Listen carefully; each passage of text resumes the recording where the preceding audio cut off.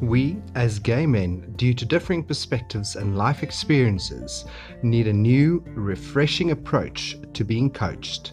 As part of this tribe, I am dedicated to offer this to my community. I am Frick de Wit, full-time gay, part-time coach, and hopefully an awesome human being. Join me now for fresh content on life, love, relationships, and loss as we enter the world of gay life coaching. Good day and welcome to another episode of Artisanal Life. Thank you so much for joining me. I'm your host as always, Frick de Wit. I really appreciate every listen, and in that vein I would like to ask you to make sure that you subscribe to this podcast so that you never miss another episode.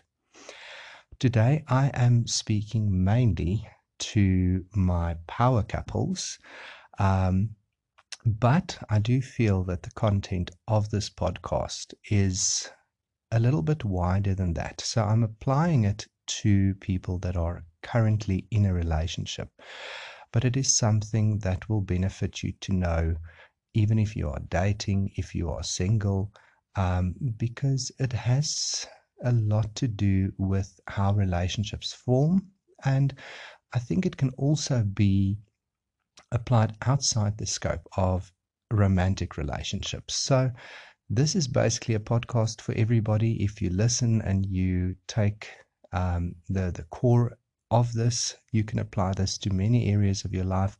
But today I'm specifically speaking about this topic to my power couples. And that is the relationship dynamic. And my blog post that I did, that I'm basing this on, said he's just not that into you. So we often reach this conclusion, but I wonder how often we reach this conclusion erroneously. That we don't really consider all the factors around a relationship to reach the conclusion that somebody isn't all that into you. So in last week's episode, I did allude to the fact that when you break up, there is an essential third person that dies, the dynamic between you and somebody else. So now looking at it from a perspective of somebody that's in a relationship, that third person is very much alive, and it is really shaping how you interact with your partner. And again, on the blog post, what I had as my opening line, which for me is such a powerful statement, is I am not who I think I should be. I am not who you think I should be. I am who I think you think I should be. So in that statement, there's so much emotional tension basically caught up, because we so often think we know what somebody thinks of us, how they feel about us, the feelings and thoughts they have towards us. But rarely do we really know. So you need to always ask yourself, if you have a feeling and you think to yourself, so-and-so, my partner thinks this and that about me, is it true? And how do you know that it is true? Have you actually spoken about these things? Have you discussed these things? And are you sure that is what your partner thinks of you? So, as I said, there is this third person dynamic in all relationships. Throughout the course of a relationship, right from the start, there is a third person forming. This third person embodies all of the thoughts, feelings, aspirations, hopes, everything that exists between you and a partner. And as I said, this can be applied wider, to families, to your interactions with colleagues. There is always this third person forming. So that is the person you're looking at when you think you're looking at your partner, and that is the person your partner looks at when he thinks he's looking at you. And it might be a completely different person. The perception might be completely wrong. So that is why it is so important to have clear communication strategies. I know that not everybody is talkers. I'm in the type of relationship where discussing emotions and feelings and that sort of thing is not an easy process. I'm a very sharing, caring person, and my partner is quite different when it comes to communication. He's very much reserved, and it does make things a little bit more difficult when you are communicating, but that should never stop you from communicating. You should learn how to communicate, and that's another part of this third person. You need to learn how to really interact with this third person.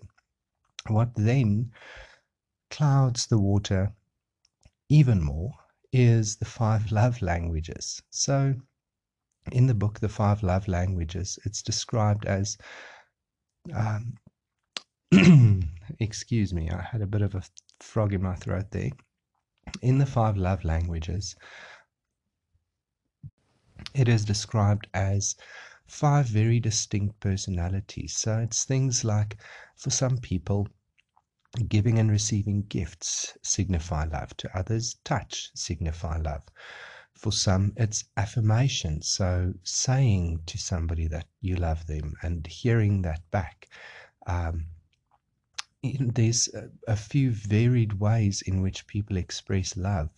But if you're not aligned to your partner, if you don't know what your love language is and what that of your partner is, it just makes this third person a much more confusing entity to actually break down and understand. So what I want to tell you today is you need to spend the time. You need to make sure that when you are looking at this third person, that you are truly looking at a reflection of your partner and not a conglomeration of confusion. So you really need to put in this work. And that is what I'm hoping to offer to clients as well, is to actually go through the processes to understand each other better and to really have a reflection of themselves in this third person dynamic, as opposed to, as I said, a completely confused character. So this has been a very short episode, but I think it packs quite a punch and it gives you quite a lot to think about. If you want to discuss this more, you are more than welcome to reach out to me at lifecoach@artisanallife.com, or through contact forms on my website or on social media via DM. I love interacting with you guys, and I really, really invite you to meaningfully and authentically start interacting with me on questions that you have, because this also helps me shape future episodes, knowing what you guys are looking answers to. What answers are you looking for in your lives?